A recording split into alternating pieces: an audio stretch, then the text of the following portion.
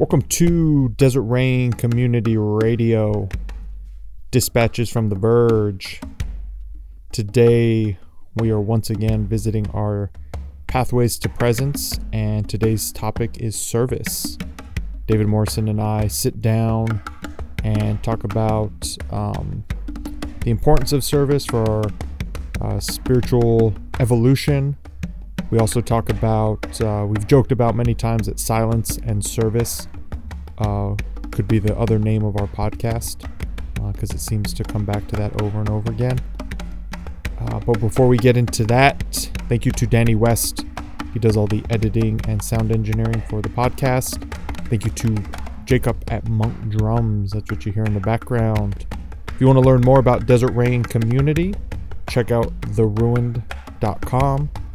If you're interested in hearing more episodes, whether it's the Pathways to Presence, Road to Desert Rain, which are interviews with people and how they ended up at Desert Rain, or other episodes of Dispatches from the Verge, drcrpod.com.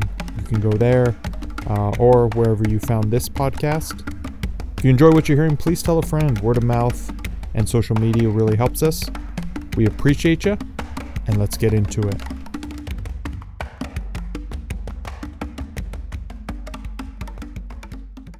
Welcome to Desert Rain Community Radio. David Morrison. Good day, sir. Good day, sir. It's a little warm in here. Yes, it is. Today we are back with our Pathways to Present series. As you all, if you've been following along, we're at the end of August when we post this, and we went every other week this month, and I think we'll be shifting back to weekly. I believe so. You feel good about that? Yes, sir. So on this edition of Pathways to Presence, if this is your first time listening, we are following the topics from Celebration of Discipline, Richard Foster's book, but it's not a book study. Basically, we take his topics. I know both of us have been reading and or listening to the chapters, but then the discussion is more around David and I's experience with those things. And so today we might be beating a dead horse, but today's subject is service. And one of the things David and I joke about that just about every podcast we release could be called Silence and Service. Yeah, pretty much. Because it seems to come back to that every time. So I guess I'll just kick it off to you and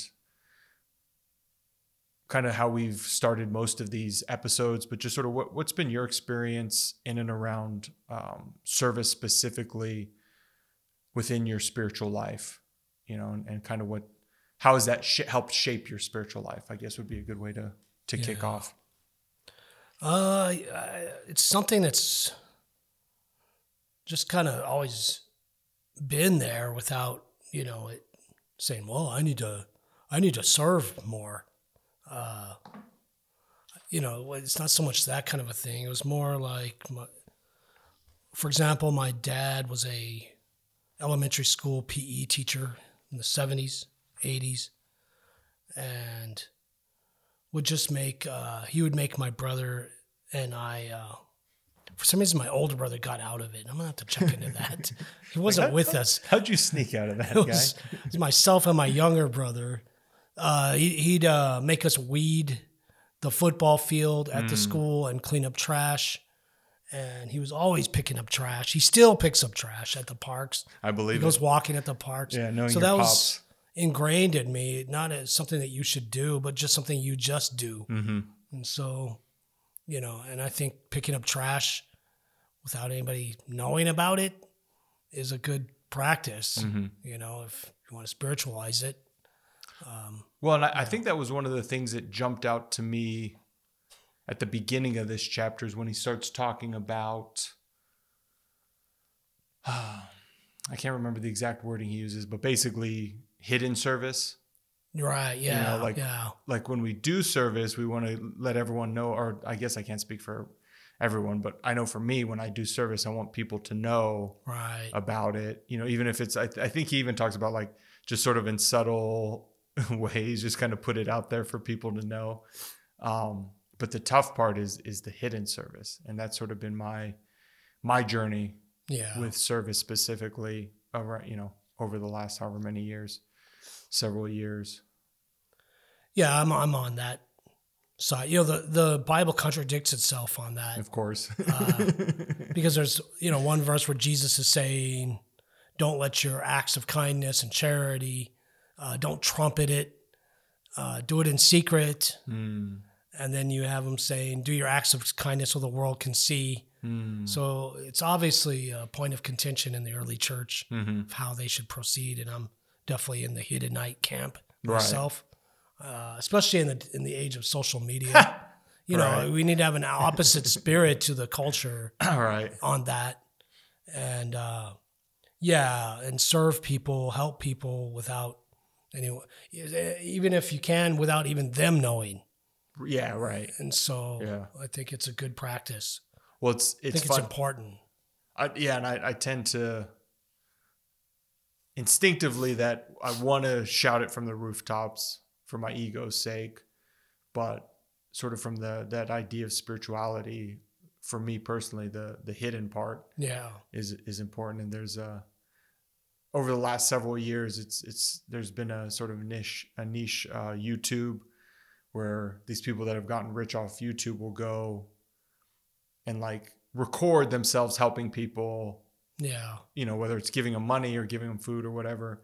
And one of the comedians I follow, he made a satire of that where he's like trying to give this jar of mustard that is branded, like it's his brand of, it's like whatever he can't get rid of. And he's trying to give it to like homeless people or, you know what I mean? And like, people are like, no, I don't want that. They're like, why are you recording this?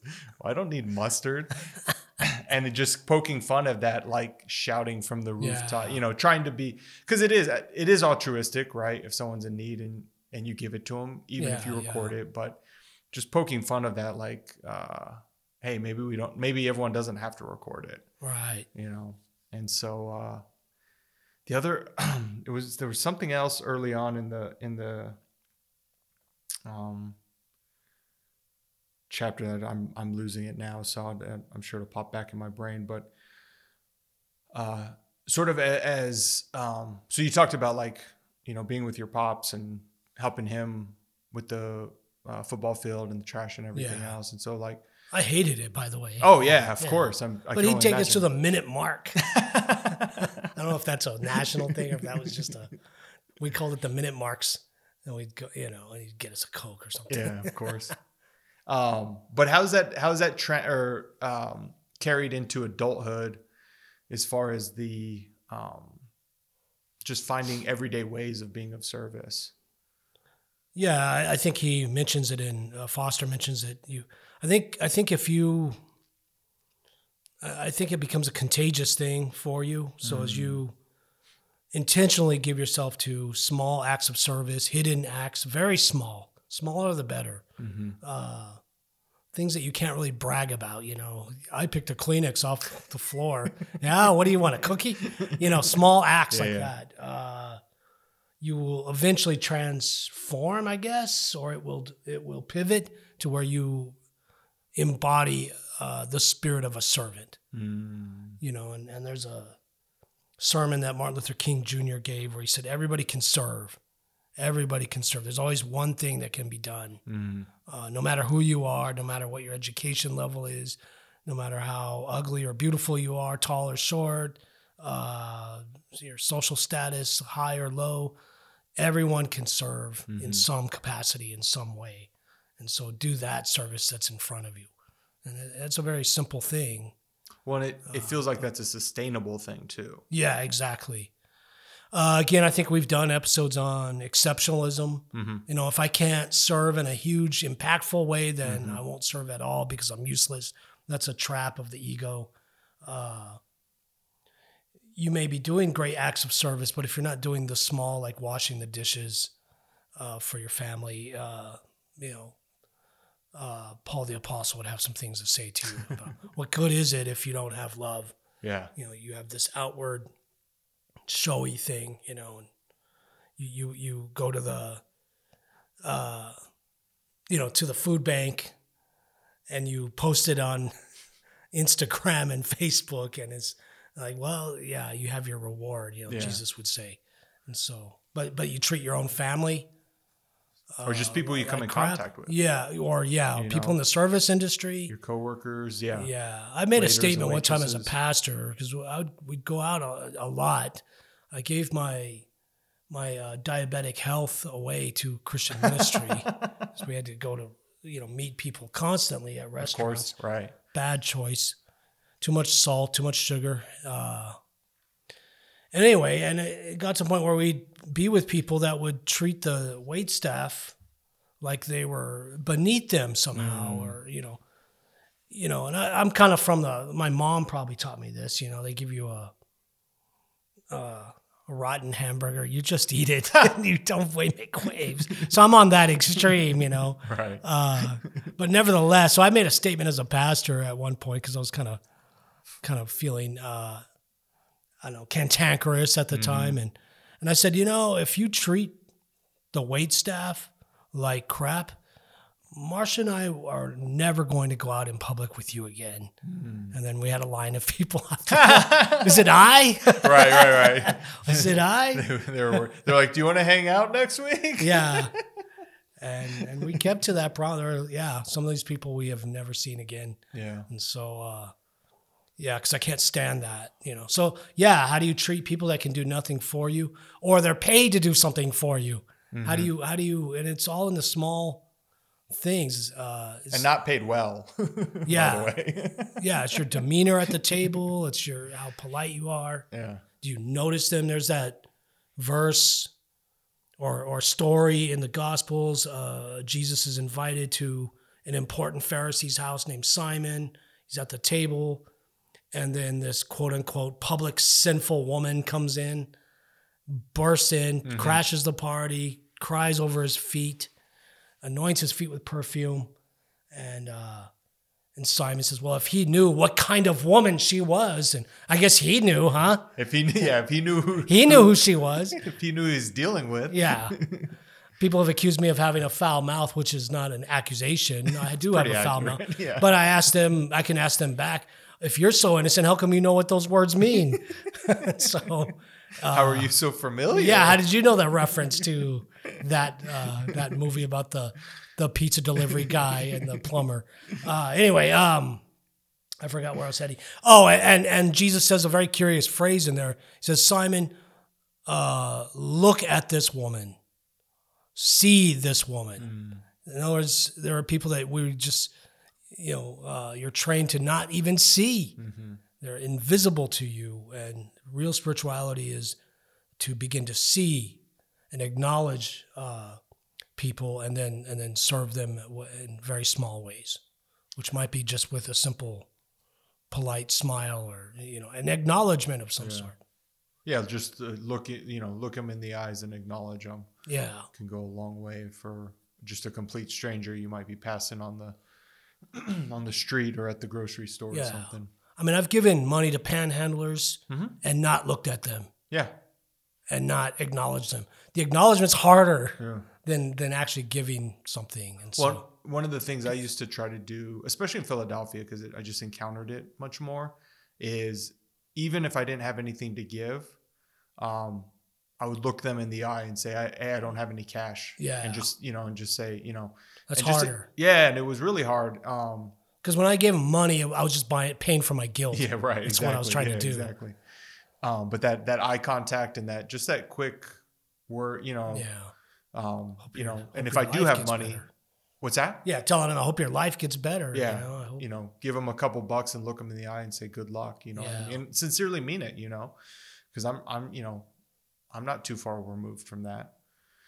Who knows what could happen in my life, and I could be in a similar situation, and so. Two things that popped up. I remember the point I was going to make earlier that slipped my mind, but the other one about the Martin Luther King being a servant. That's one of the things we sort of lean on in recovery.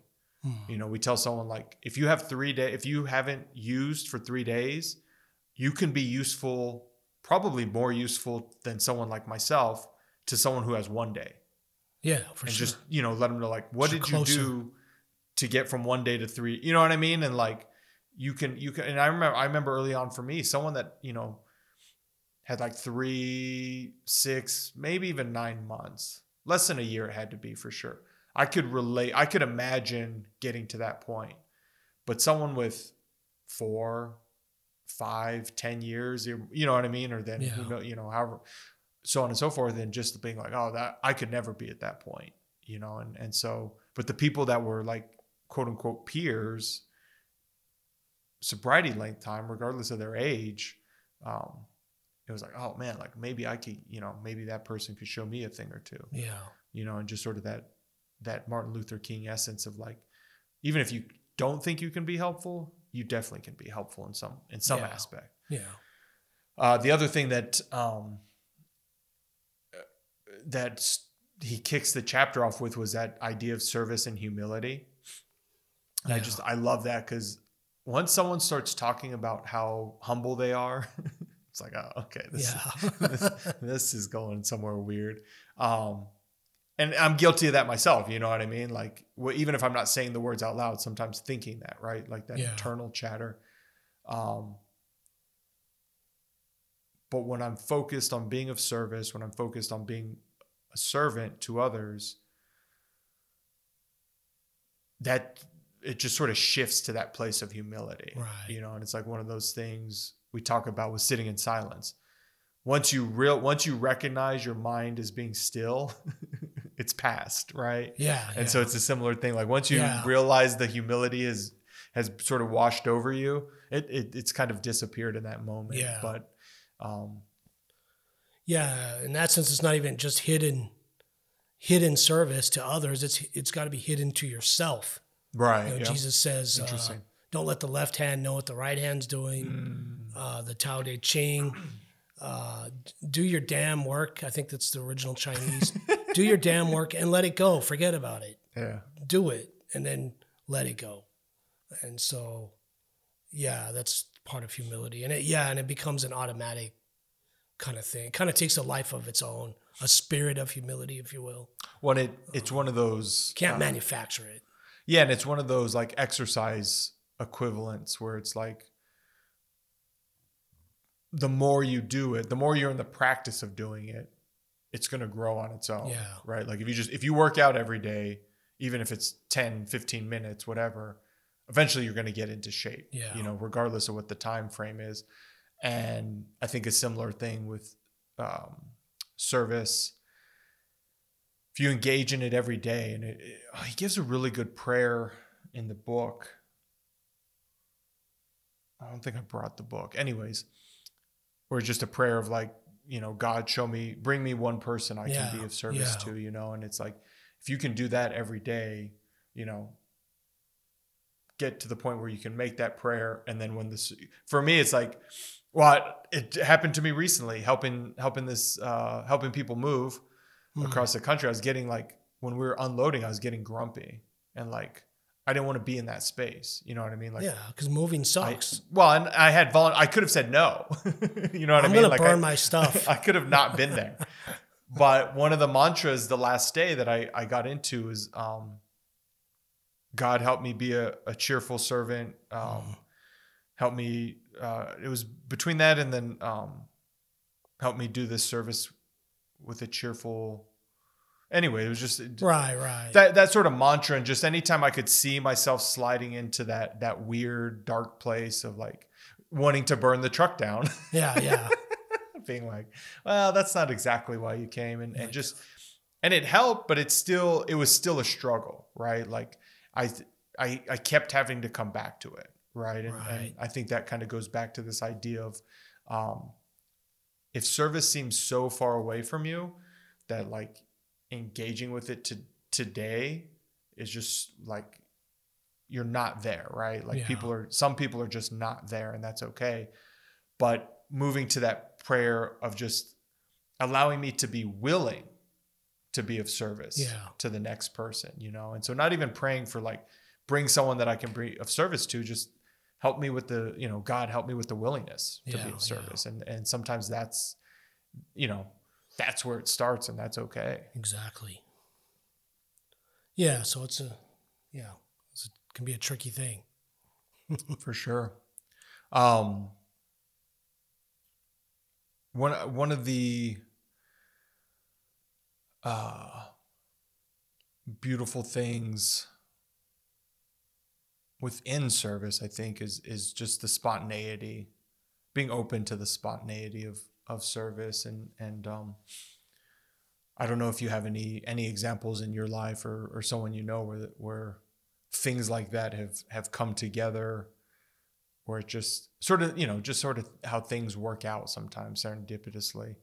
I don't know if you have anything like that in your repertoire. Well, a lot of it has to do with resisting the compulsion. It's almost a compulsion to produce something. So they need my advice, they need my money, they need my materials, they need me to do something, produce something. Well, you need to flip it to the other side. They may need you to just shut the hell up. They may need you to not give anything. Yeah.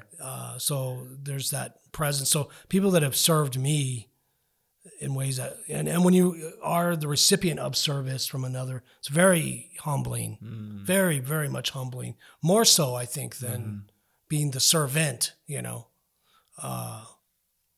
because you're in a state of vulnerability, and no one likes to be in that state. So a lot of times we serve so that we can feel that we have some sort of power over others. Right. So that's a deceptive thing, and you have to fail through that process, and until the real humility will come, and you just have to engage it. So often by being the recipient of service, I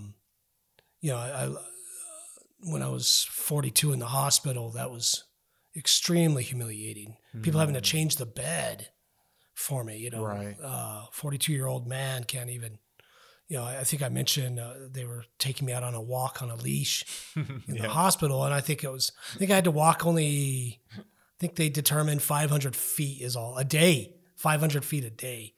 And I ran into an elderly woman up the hallway, and in a walker. Yeah. And she's like, "I'll race you."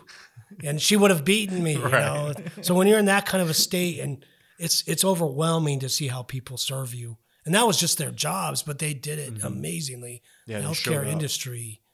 And so people in my life that have served me the most have been often when I'm in a state of suffering, a state of pain, and they don't try to push their advice or their agenda on me. Those are true friends, and I'm fortunate to have those. And they just simply be with me. Right. And hopefully I've learned from them to do the same, to reciprocate that. Just simply being with someone in their pain, witnessing them in it, acknowledging it, not coddling it, not getting offended for them. You see that on social media a lot. Someone, put something out about their ex-wife or their ex-husband, and then all their friends. He's just a jerk. He's this and that. No, that's not what I'm talking about. We just simply be there for them in that sense.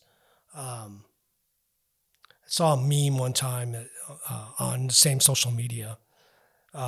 Someone noticed in the Winnie the Pooh series, those short stories from, not that good because they're written in the illustrations are great, but because it's written by a British guy, it's not good. No, I'm just kidding. But anyway, there's this character named Eeyore, the donkey who's always depressed, and the other characters around him, they never try to talk him out of being sad, Right. And they don't give him advice. They don't give him cards, to phone Get well soon. a therapist. Oh. And they always invite him. He is always invited to go, whatever the stuff they do, whether he comes or not, whether he, they don't give up on him. They just simply invite him to be with them. And that's real service there. Well, and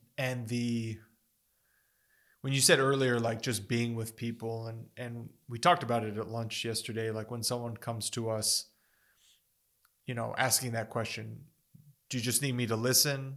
Are you looking for advice? How can I support in this interaction? And And one of the things that Foster talks about is if you're having trouble listening to God, try listening to your fellows for a while. Yeah. And I thought that was a super profound thing because, and I mean, not to keep going there, but it's like, oh, in this day and age, but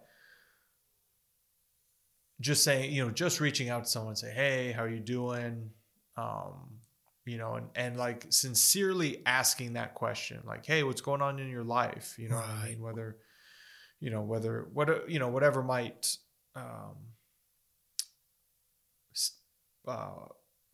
tip you off to maybe something's a little off. Right. And just trying to listen, because at one point in my life, I was, like you were saying, like, well, let me just tell you how to fix that, man. Yeah. And it's, as I've gotten older, sort of shifted to that. I barely know how to keep my life in order. So trying to assume I can keep your life in order or anyone else's is just like so far out there that it's like, well, I can just listen. Yeah. And if someone asks me for advice, if I have advice, like if someone comes to me about like wife or kid stuff, I don't have a wife. I've never had any kids. It's like, I'm not the guy to talk to. Like, here, go, I know this, I know this person has sage advice and he happens to have kids or she happens to have kids. Maybe, ask them. But also knowing when I'm out of my depth and just being okay with that today, similar in our relationship, someone to come to me about Christian knowledge and Bible stories, I'm not the guy to ask, what I mean? But if someone comes with, about recovery or someone they know is struggling with, I have a little bit of experience in that. And so I can be useful, but just knowing when I'm out of my depth, has been a very humbling experience. Cause since when I was 16, I knew everything. Right. And now that, however old I am now, 38, about to be 39, it's like, I know very little. Not so much anymore. What I thought I knew is like, even that's a little iffy today. So that listening is so impactful. Yeah. I think, again, it's connected to almost the practice of vulnerability, intentional vulnerability. Take the risk. I'm not saying go throw up on people on the bus. Right, of course. I'm not saying that. I'm saying do it strategically, do it prayerfully, do it intentionally, where you risk a little bit of vulnerability with another, and they may take advantage of you, but because you risked it intentionally, you're not going to, be completely taken advantage of in a really negative way. They might say some hurtful things to you, and I've made it a practice to be fairly vulnerable with people. Probably my wife says too much with people.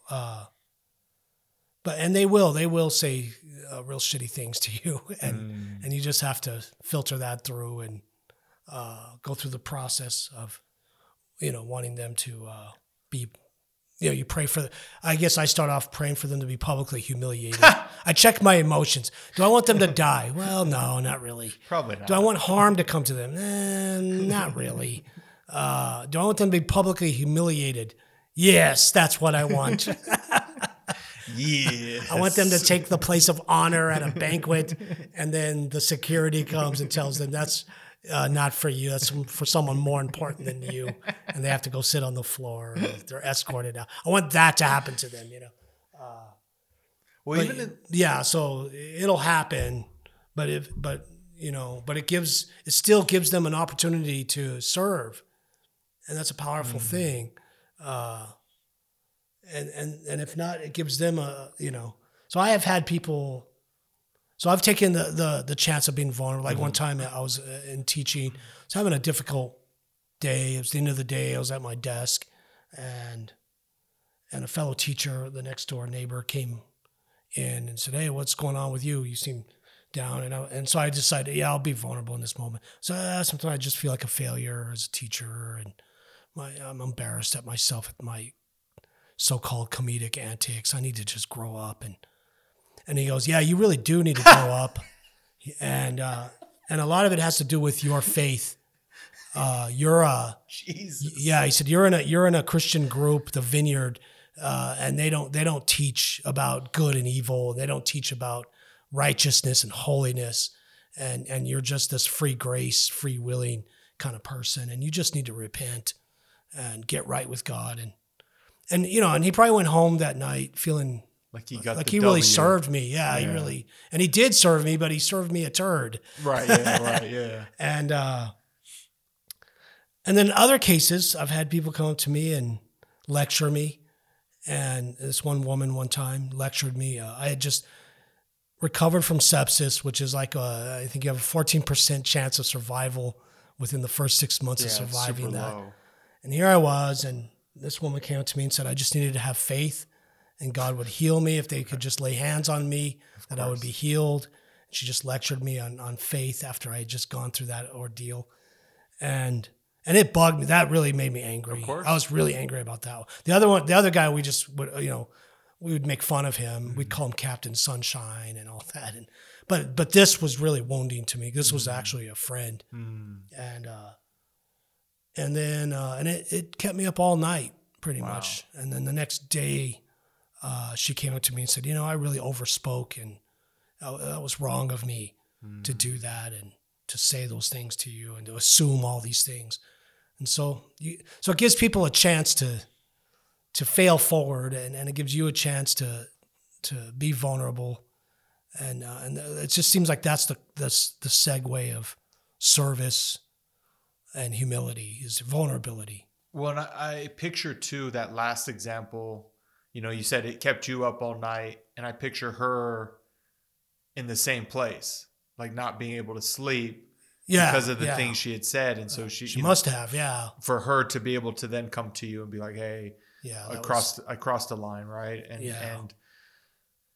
it's amazing how healing it is when, at least it's when I've messed up in my life, to be able to go back to people and be like, hey, I screwed up, what I mean? And just being able to not only embrace that, vulnerability, right, but also embrace the other side of it, of the, from my perspective, like the humiliation, right? So we talked about humility, but then realizing like, oh shit, like I crossed a line there and had to go make it right. And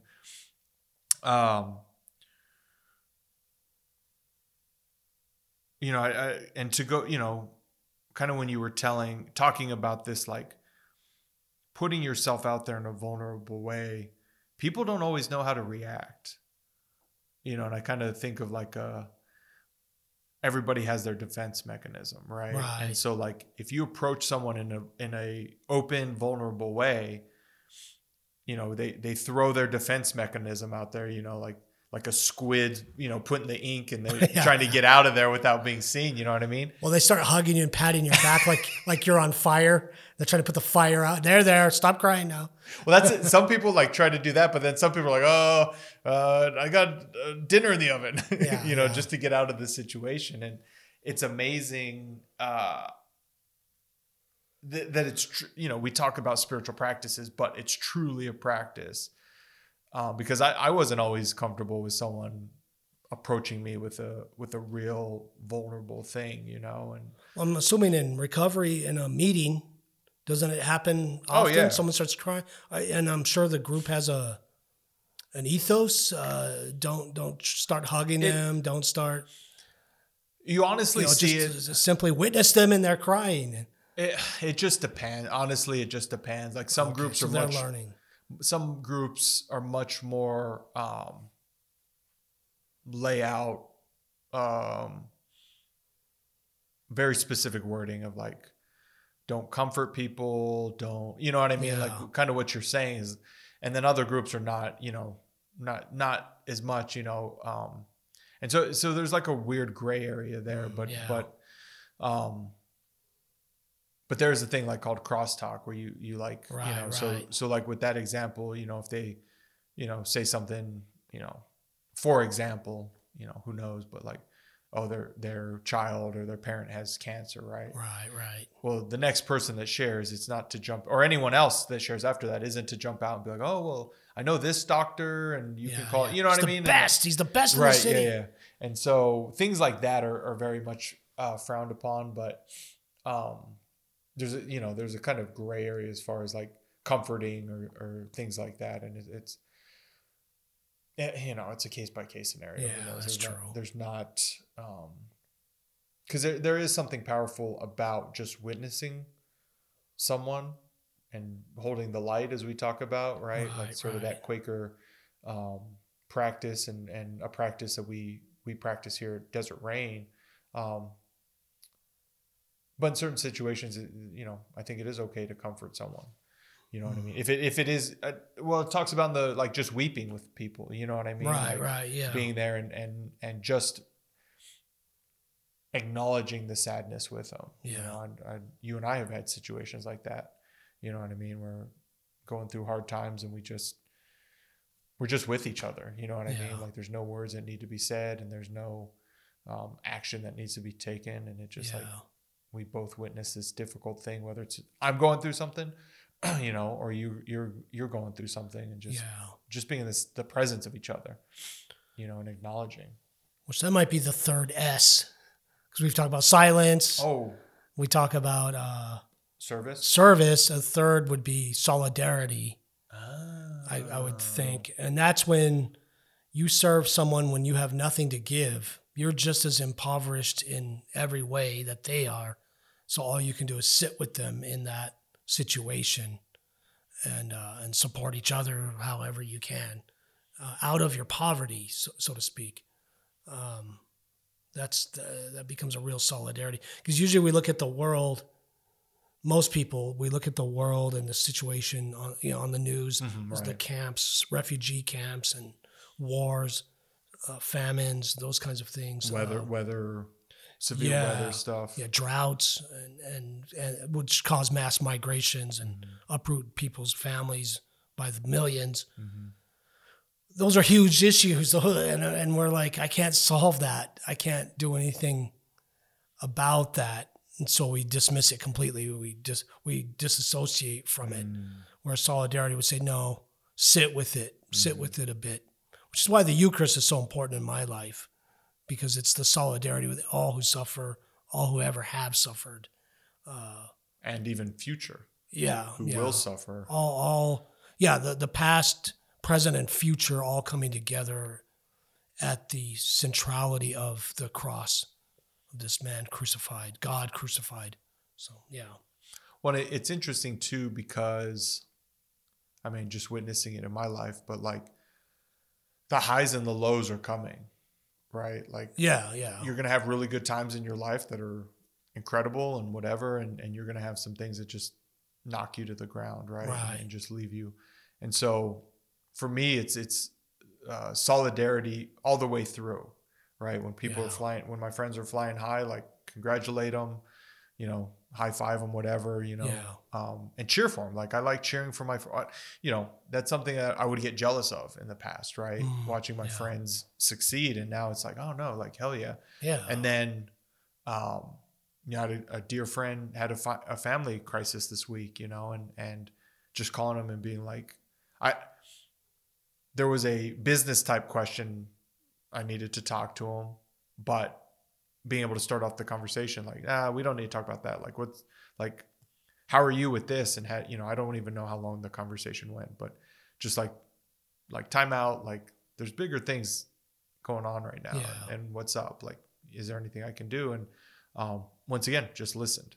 You know what I mean? And heard where my friend was at.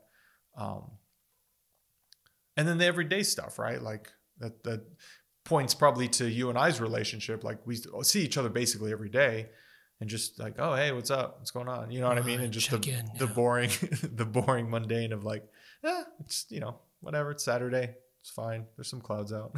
Okay, cool. But through the highs, lows, and boring days, like just being there for people, and it's not easy, right? Relationships aren't easy, and that's okay too.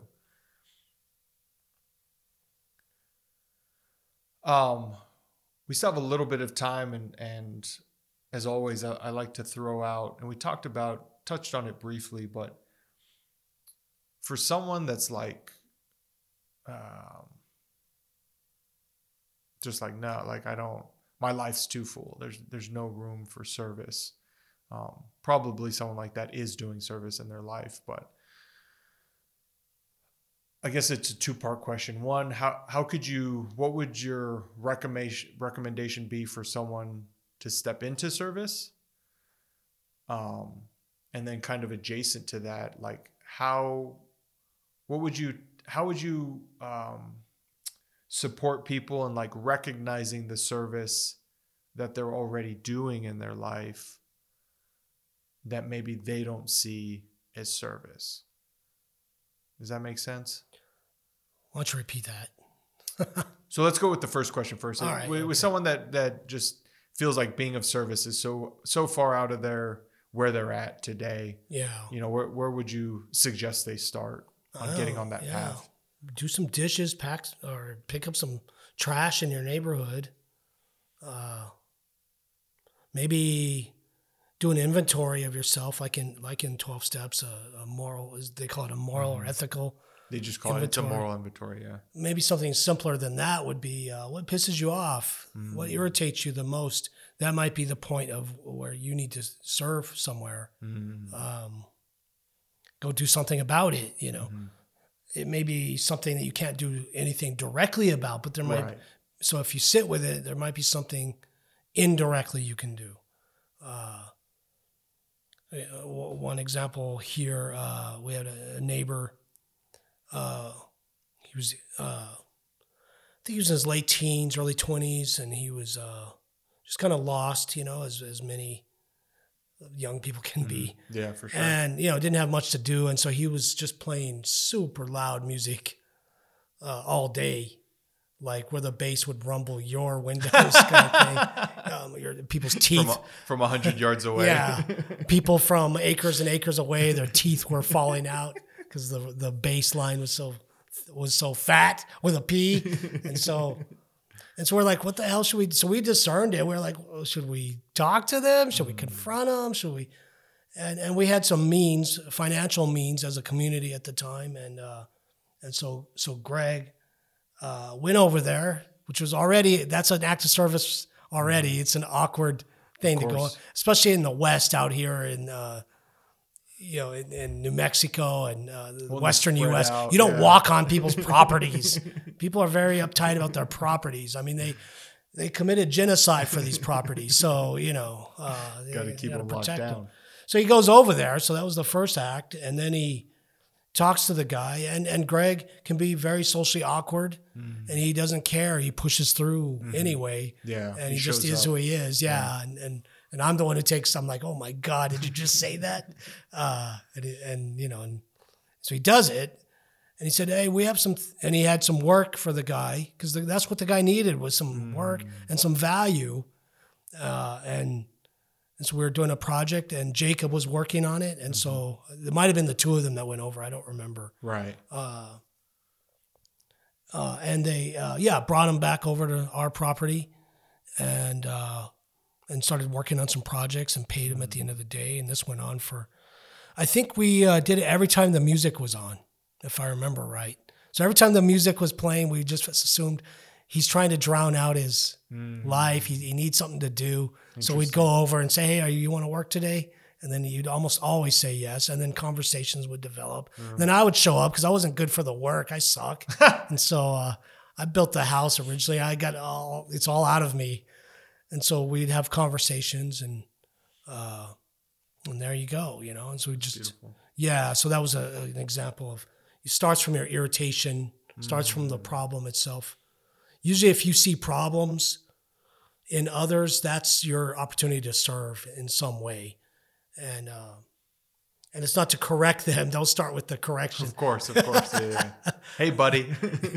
Yeah, your theology is off and that's why you suck. It's like, you're not the right kind of Christian if you're a Christian at all. We know about you, vineyards. Vineyards. Yeah, you're on our list. We talk about you on our radio programs. So I guess the adjacent question to that is someone, how would you help someone recognize the service they're already doing in their life?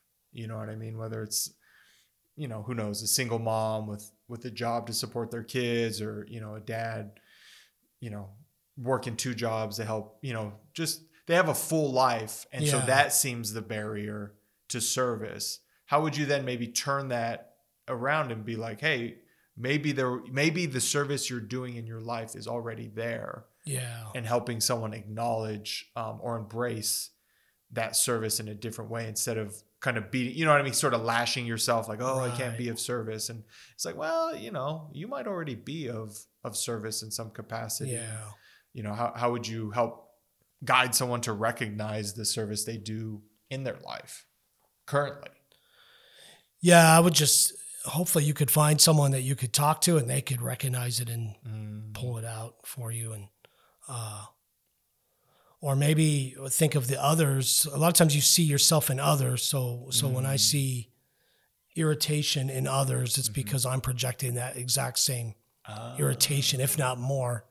The only reason why I'm able to see the fault in their life is because I have that same fault or some related fault to it. That's the teaching of Jesus, right? Why are you obsessed over the speck in your brother or sister's eye when you have a telephone pole sticking out of your eye, something like that. So it works inversely as well. So if you make an inventory of people in your life that you see who are serving, maybe write them a message and thanking them for that and recognize them. And then you might start recognizing it in yourself. That's amazing. I just sort of picture this. I can't remember. It's like bougainvillea or something like that. Like one of those plants that grows up. A vine, you know what I mean? That goes up the wall or something. Climbing vine. Yeah, exactly. And just like, if you watch it every day, it's almost like, you don't really get much out of it in a sense, right? Yeah. But if you see it and then you come back 2 weeks later and it's grown, you can really notice the change in it. And so what you're, kind of what you're saying is like acknowledging someone else's service, and just being, just that thank you, just being able to embrace them and then possibly see the growth in them, but because it's a mirror, possibly reflecting that growth back on you and being able to see where your areas of because, I think most people are of service. We just have not strict definitions, but just these weird definitions that sometimes it closes it off of like, wow, that's not the right type of service. Or, you know what I mean? Or you're like, I've had churches have done that. If you're not selling the Jesus message to them, then it's not real service. There are a lot of Christians who believe that. Like other churches condemning churches for not selling it. Absolutely, yeah. Okay. Yeah, I've been accused of it myself. Well, you're not preaching to them. You're not telling them that they're going to hell. You're not objectifying them enough. You're not bashing it over as their sinners. head. Yeah. Evangelicals are very much guilty of that because they feel like you have to sell the message in a cognitive way, so that a comprehensive way that they would understand it, or your service is just garbage to them. In fact, you're speeding up their process to hell, that kind of thing. And so, that's a big thing in the Christian community. I was invited. It was to sponsor the Native program in the prison, and there came a day where they had their talking circle, and they invited me to go to it. The Natives did, and I'd already been going to the prison about twice a week at that time with Christian groups that were there, Bible studies, that kind of thing. And so while Jacob and I met with the Native group for the Sweat Lodge, we're sitting in the chapel in a circle. There were some in the Christian program in the chaplain's office, which had a glass window, and they were gawking at us and laughing at us for cavorting with the natives, crossing the line, if you will, that kind of thing. Prison, it's much more, those lines are much more. Yeah. But it showed the bigotry that's in you should only serve people that are like you. You should only serve people that, or if you do serve people that are other than you, you need to do it in a way that you, with the agenda to make them like you, of course, that kind of thing. And so, it's disgusting the way I say it, but it's in all of us. Yeah. And, stop objectifying the poor. Just by saying the poor, you've just objectified them. Just by saying them is objectification. Yeah, making them the other. Yeah, we're all just people trying to get through this shit. It's what we are. Well, and I think that's been my biggest growth is those opportunities I've gotten to be of service to people that are not like me. Whether it's they don't look like me. Yeah. They're not, they didn't grow up in the same part of the world as I did. Their socioeconomic status is way different than mine. You know what I mean? Yeah. And just being able to just show up anyways, right? Like just one person to another person, and like regardless of all the other excuse me, sorry about that, external things that we grade and judge on. Just being like, okay, we're different, but we're people, and sort of, it's not always easy to get over those first few hurdles, No, it's very hard. But once you connect on that personal level, but just even less than that, just, hey, we're just a couple people. Yeah. We're both trying to figure out this ride on this crazy rock. Yeah, this rock flying through space, and I don't have answers. I'm not here to give you any answers. That was one of my favorite things about when we would go into the detention center and be like, hey, I'm not a man of means. I'm not a lawyer. I can't really help you, but I can be your friend, and just sort of put that humbling statement out, right? Because I want to be the lawyer, right? Like I want to be I want to cool win guy. An argument of some sort. Yeah, I want to be able to fund helping you, you know what I mean? Yeah. But that's not where I'm at that stage of life, and just saying it, right? Like just throwing it out there and letting them know I'm just here to be a friend. Right. And there's no other ulterior motive. I don't know if you've ever noticed this about me, but I despise fascism. You've never said that before. And some of it might be my consumption of media and how it manipulates us, divides us, but I'm partially biased very much against the Magastanis, and so when I consume this media, I objectify these people as white supremacists, as fascists who hate democracy.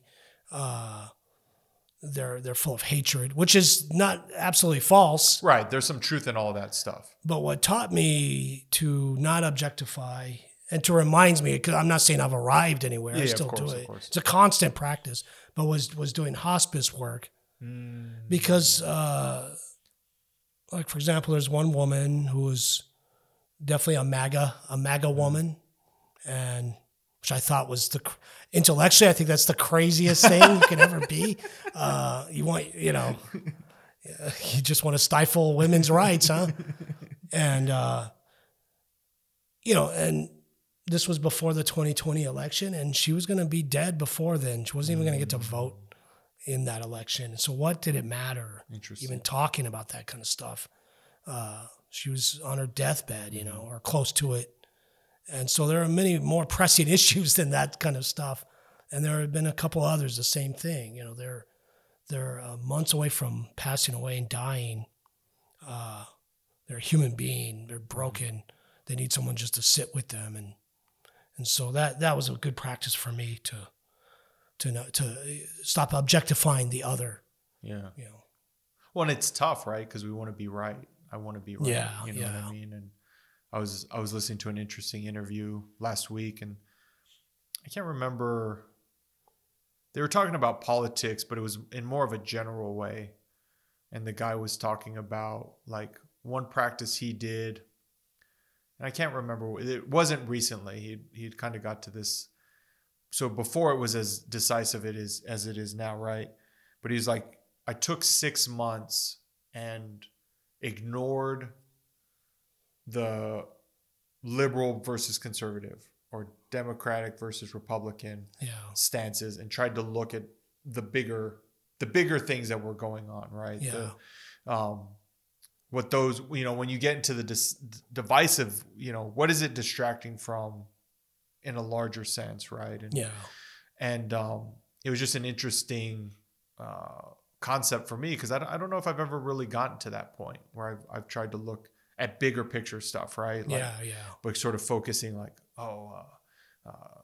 abortion, like what's your stance on that, or legalizing marijuana, you know what I mean? Right.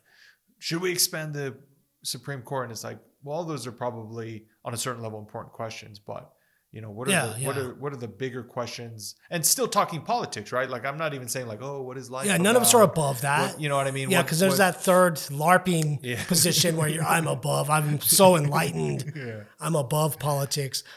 No, none of us are. It's all political. It's like it's political, obviously. Give them that book. What is it? My Mama's a Llama or something. Like, here, go read this. You're not being serious. Cool, man. I mean, we're coming up on time. Is there any sort of closing words that are on your heart around service? No, I appreciate everyone listening. Yeah. Thank you for your service. Yeah, thanks for people that have supported us. You and I have been recording for 2 years. Wow. We started in August That's of 2020. insane. Yeah. And so we've only been releasing them not quite 2 years, because we started releasing them in December of 2020, I believe, or November or something like that. So everyone that's listened throughout the couple of years, we appreciate that. And we will be getting back onto the weekly posting now that the sort of the book selection and editing, and I think you're still working on the formatting. Yep. So as we wrap that up in August, we'll get back to our weekly podcast in September. But thank you everyone for listening. Thank you, Danny West, for editing. Jacob Nedia for Monk Drums. That's what you hear in the background. And this one releases the last week of August, so we'll have another one out for you next week. So thank you very much. Beautiful.